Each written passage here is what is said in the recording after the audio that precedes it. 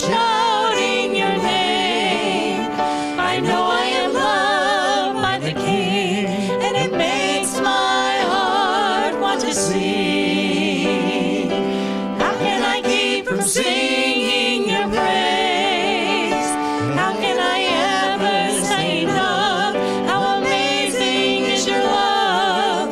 How can I keep from shouting your name? I know I am loved by the King, and it makes my heart want to sing.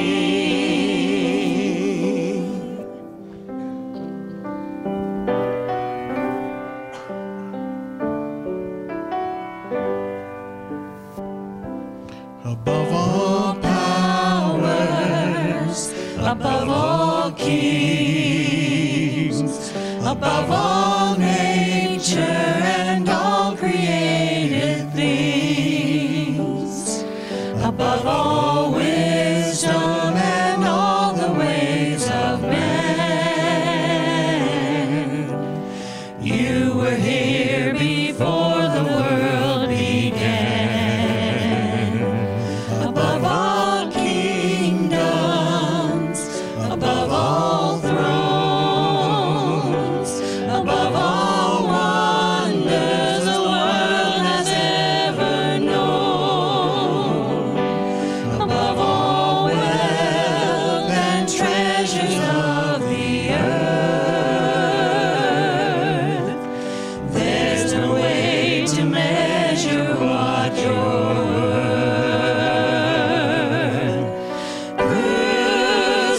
Crucified, laid behind the stone, you lived to die, rejected and alone, like a rose trampled on the ground.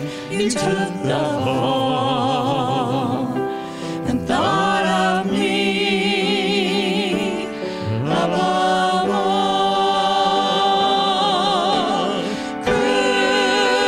Crucified, laid behind the stone, you lived to die, rejected and alone, like a rose trampled on the ground. You took the fall and thought of me. You took the fall and thought of me. You took the fall and thought of me.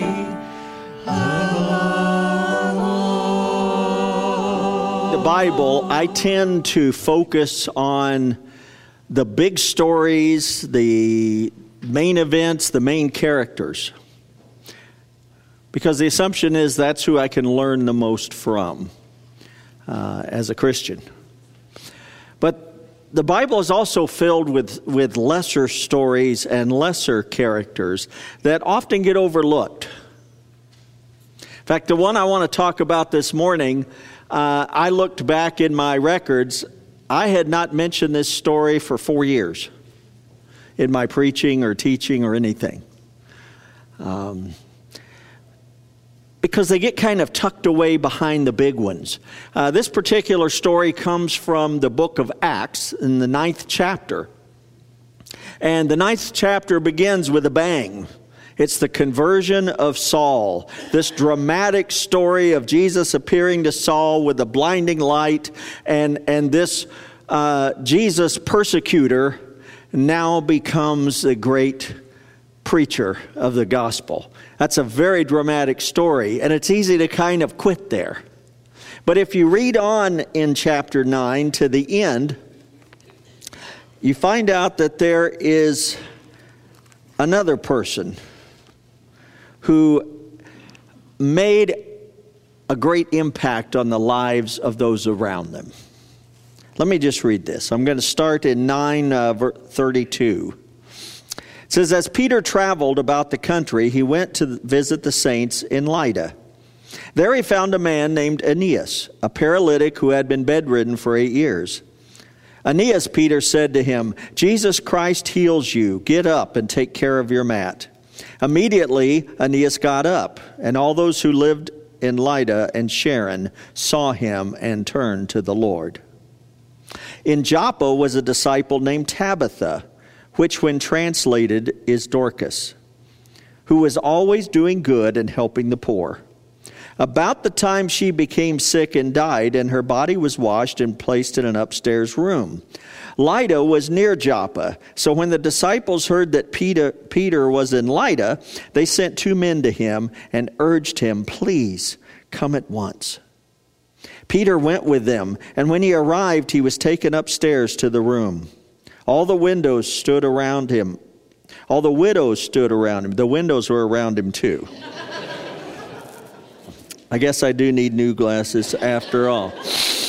All the widows stood around him crying and showing him the robes and other clothing that Dorcas had made while she was still with them. Peter sent them all out of the room. Then he got down on his knees and prayed. Turning toward the dead woman, he said, "Tabitha, get up." She opened her eyes, and seeing Peter, she sat up. He took her by the hand and helped her to her feet. Then he called the believers and the widows and presented her to them alive. This became known all over Joppa, and many people believed in the Lord. Peter arrived in this town called Lydda, and he heard that there was a man named Aeneas there who was sick. In fact, he was paralyzed. And so he preached the gospel, and then he confirmed the power of his message by healing Aeneas. And about the time that was happening, a woman named Tabitha had died in the nearby town of Joppa. And they sent for Peter to come and to help her.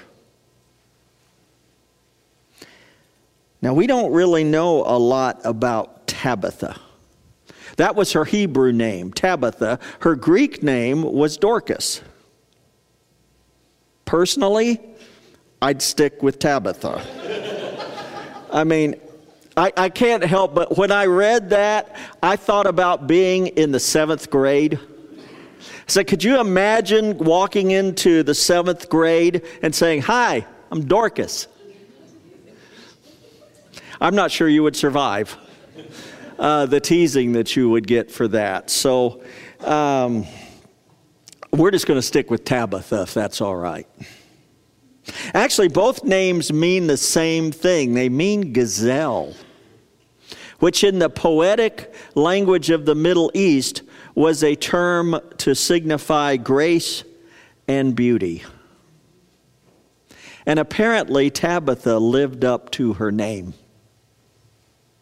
We don't know what she looked like. We don't know if she was married. We don't know if she had children.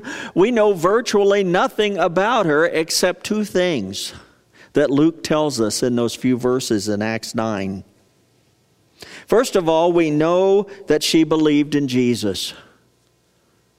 They referred to her as a disciple named Tabitha, which means she was a follower of Christ. She had heard the good news, and she had received it and given her heart to Christ. And the second thing is what came out of that. It said she was always doing good and helping the poor. She was always doing good and helping the poor.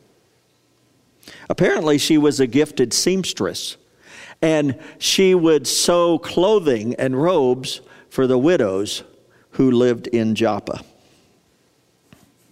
Tabitha's life teaches us that we, as followers of Christ, should always seek to use what we have to show God's love to others. I mean, that's our primary mission as a Christian. Did you know that? And I know that because the night before Jesus died, after he had washed the disciples' feet, he told them, "There's a new command I give you." And it really wasn't that new, but it was new to be presented in the form of a command. And he simply said, love one another. As I have loved you, love one another. And Tabitha understood that. She had the ability to create clothing. She had the resources to purchase the material to make the clothing. And she said, that is what I believe the Lord wants me to do, to sew these clothes and to give them away to these widows. To be a widow in those days put you in a very precarious situation.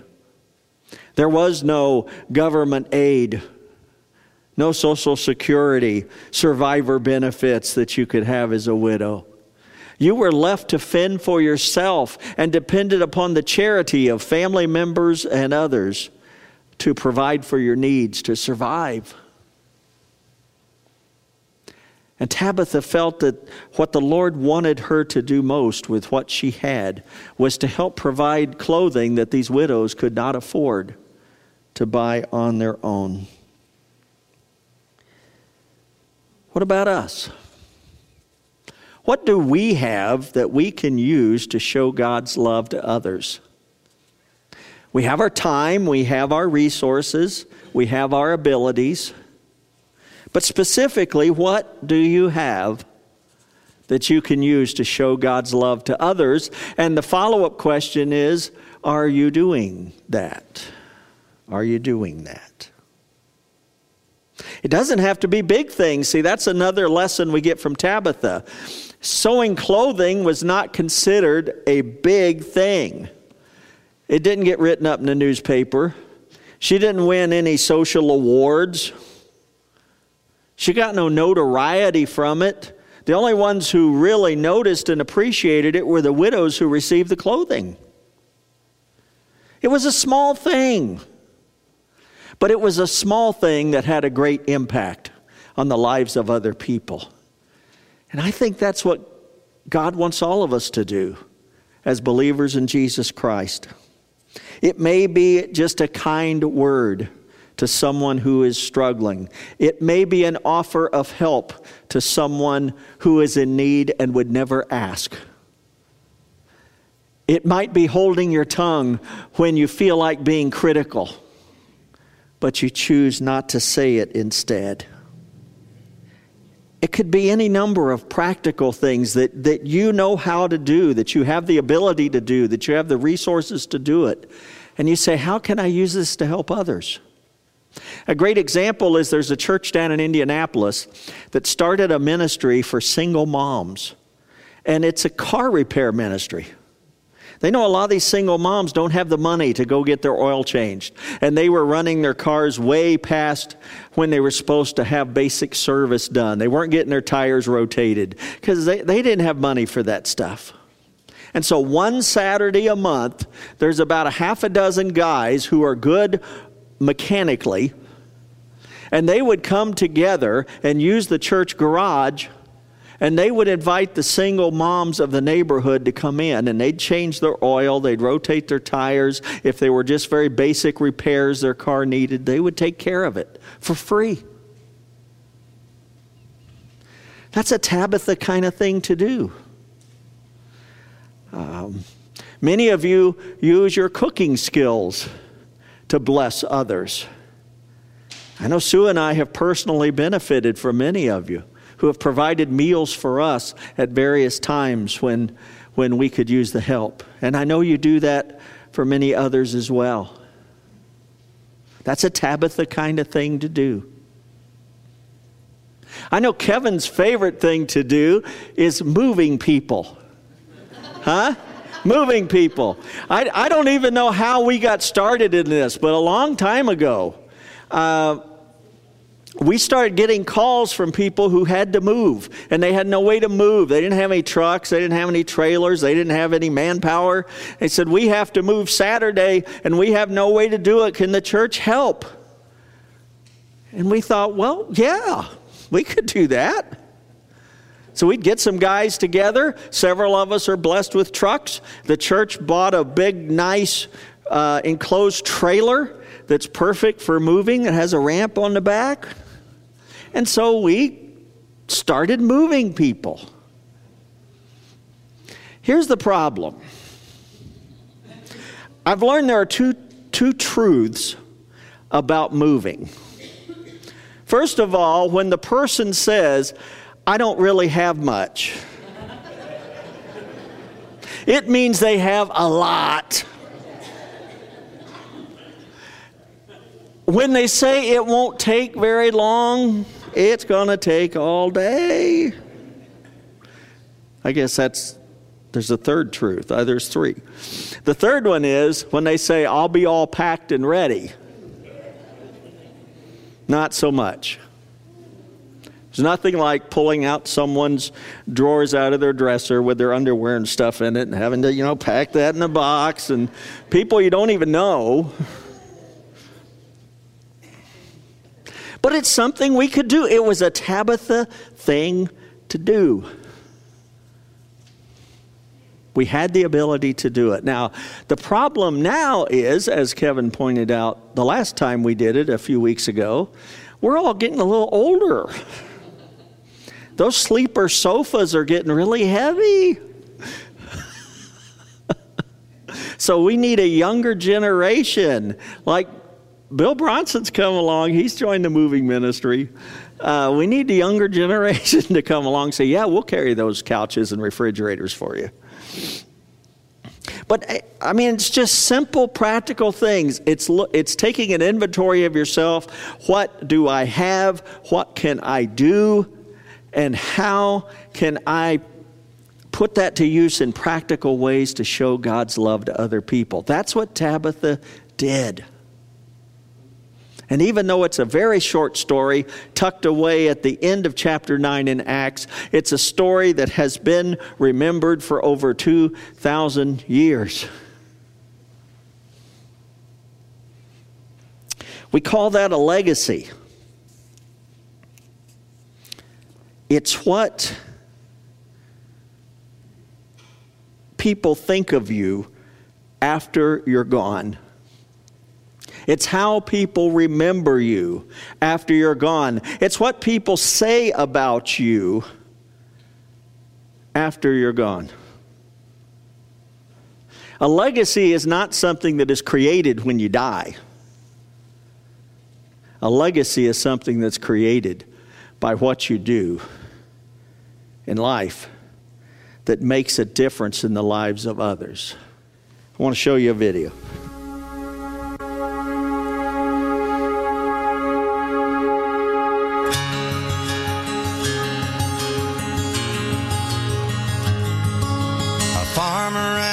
Teacher, a hooker and a preacher, riding on a midnight bus bound for Mexico.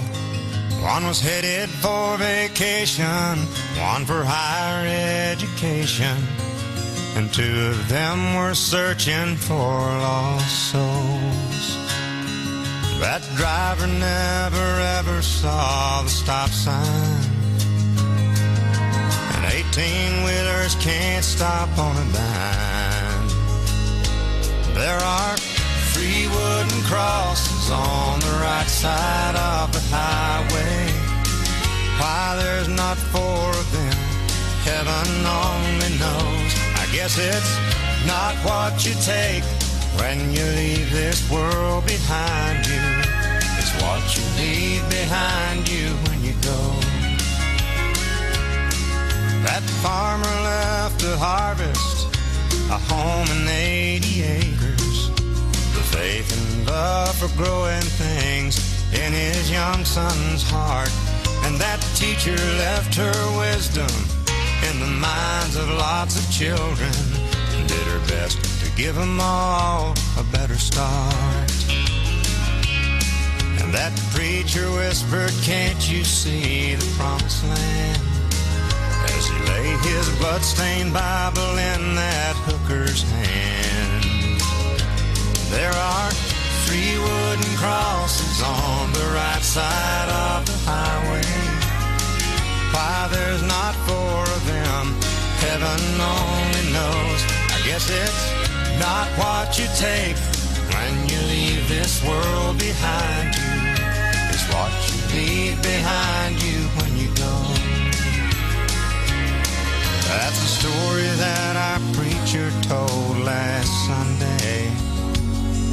as he held that blood-stained Bible up for all of us to see. He said, bless the farmer and the teacher and the preacher who gave this Bible to my mama, who read it to me. There are 3 wooden crosses on the right side of the highway. Why there's not 4 of them, now I guess we know. It's not what you take when you leave this world behind you. It's what you leave behind you when you go.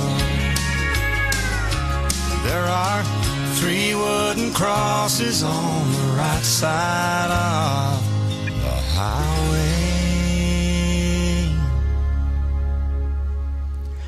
If you know me, you know I'm not a big fan of country music. But at midnight last night, I'm thinking about what I'm going to say, and I was on YouTube. And I remembered a song I'd heard a long time ago that really spoke to me. A country song named 3 Wooden Crosses. And I looked it up and I said, got to use it tomorrow. It's not what you take when you leave the world behind you. It's what you leave behind you when you go. I mean, that could come straight out of the Bible, couldn't it? The idea is there in the Bible that the legacy of your life is not how much you achieve, how many awards you win, how much notoriety you get, how famous you are, or how much stuff you accumulate. I've done hundreds of funerals. And I will mention some of those things, but I mention them in passing rather quickly. Because I know that those things don't represent the essence of the person's life. What I will speak about at length is how kind they were. The big smile they had for people. The time they took to be with people. The way they invested their life in their family and friends. That is their legacy. And that is what Tabitha had. And that is what her story inspires us to think about as well. I found myself sitting there last night thinking, how do I want to be remembered? What kind of things do I want people to say of me when I leave this world behind? Some of the best advice I ever got from a fellow pastor is that you should live your life backwards. Think about how you want to be remembered when you're gone. And choose to live your life every day so that that will be true. That's great advice. And Tabitha would agree. One of the neat things about her story is not only did she come back to life, because Peter asked the Lord to restore her, but it said as a result, many people believed in the Lord. See, and that was the point of all the miracles that were done, whether by Jesus or the apostles.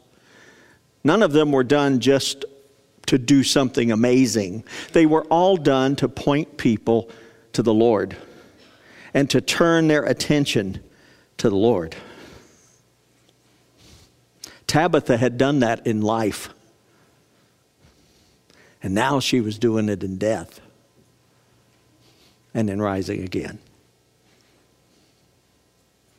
I hope we will think about our legacies. I hope we will each give some thought to living our life backwards so that in the end we will be remembered as the people we hoped to be. Let us pray. God, I am grateful for the story of a woman named Tabitha, someone who could have been easily forgotten. But because you inspired your servant Luke to write the book of Acts, it is recorded for all of us, so that even today we can learn from her. We thank you for her legacy of compassion and love for others, and we thank you that we have the opportunity to do the same. May we use what we are to be the people you created us to be. And it's in Christ's name we pray.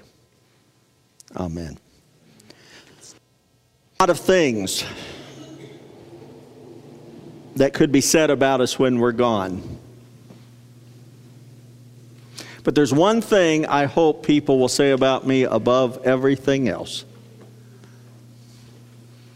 He loved the Lord, and he tried his best to serve him. I'll be happy with that. Because no legacy is complete if it doesn't include Christ. And if you're here this morning without Christ in your heart, then he's not in your legacy. And I'm going to invite you to come during this time of invitation. We're going to stand and we're going to sing a song. And I'm going to ask you during that song to come and let me receive you, to pray with you, to lead you in a simple statement of faith that says, I believe in Jesus. I accept him as my Lord and Savior. And that becomes the cornerstone, the foundation of your legacy. Let's stand together. We're going to sing hymn number 67, verses 1 and 3.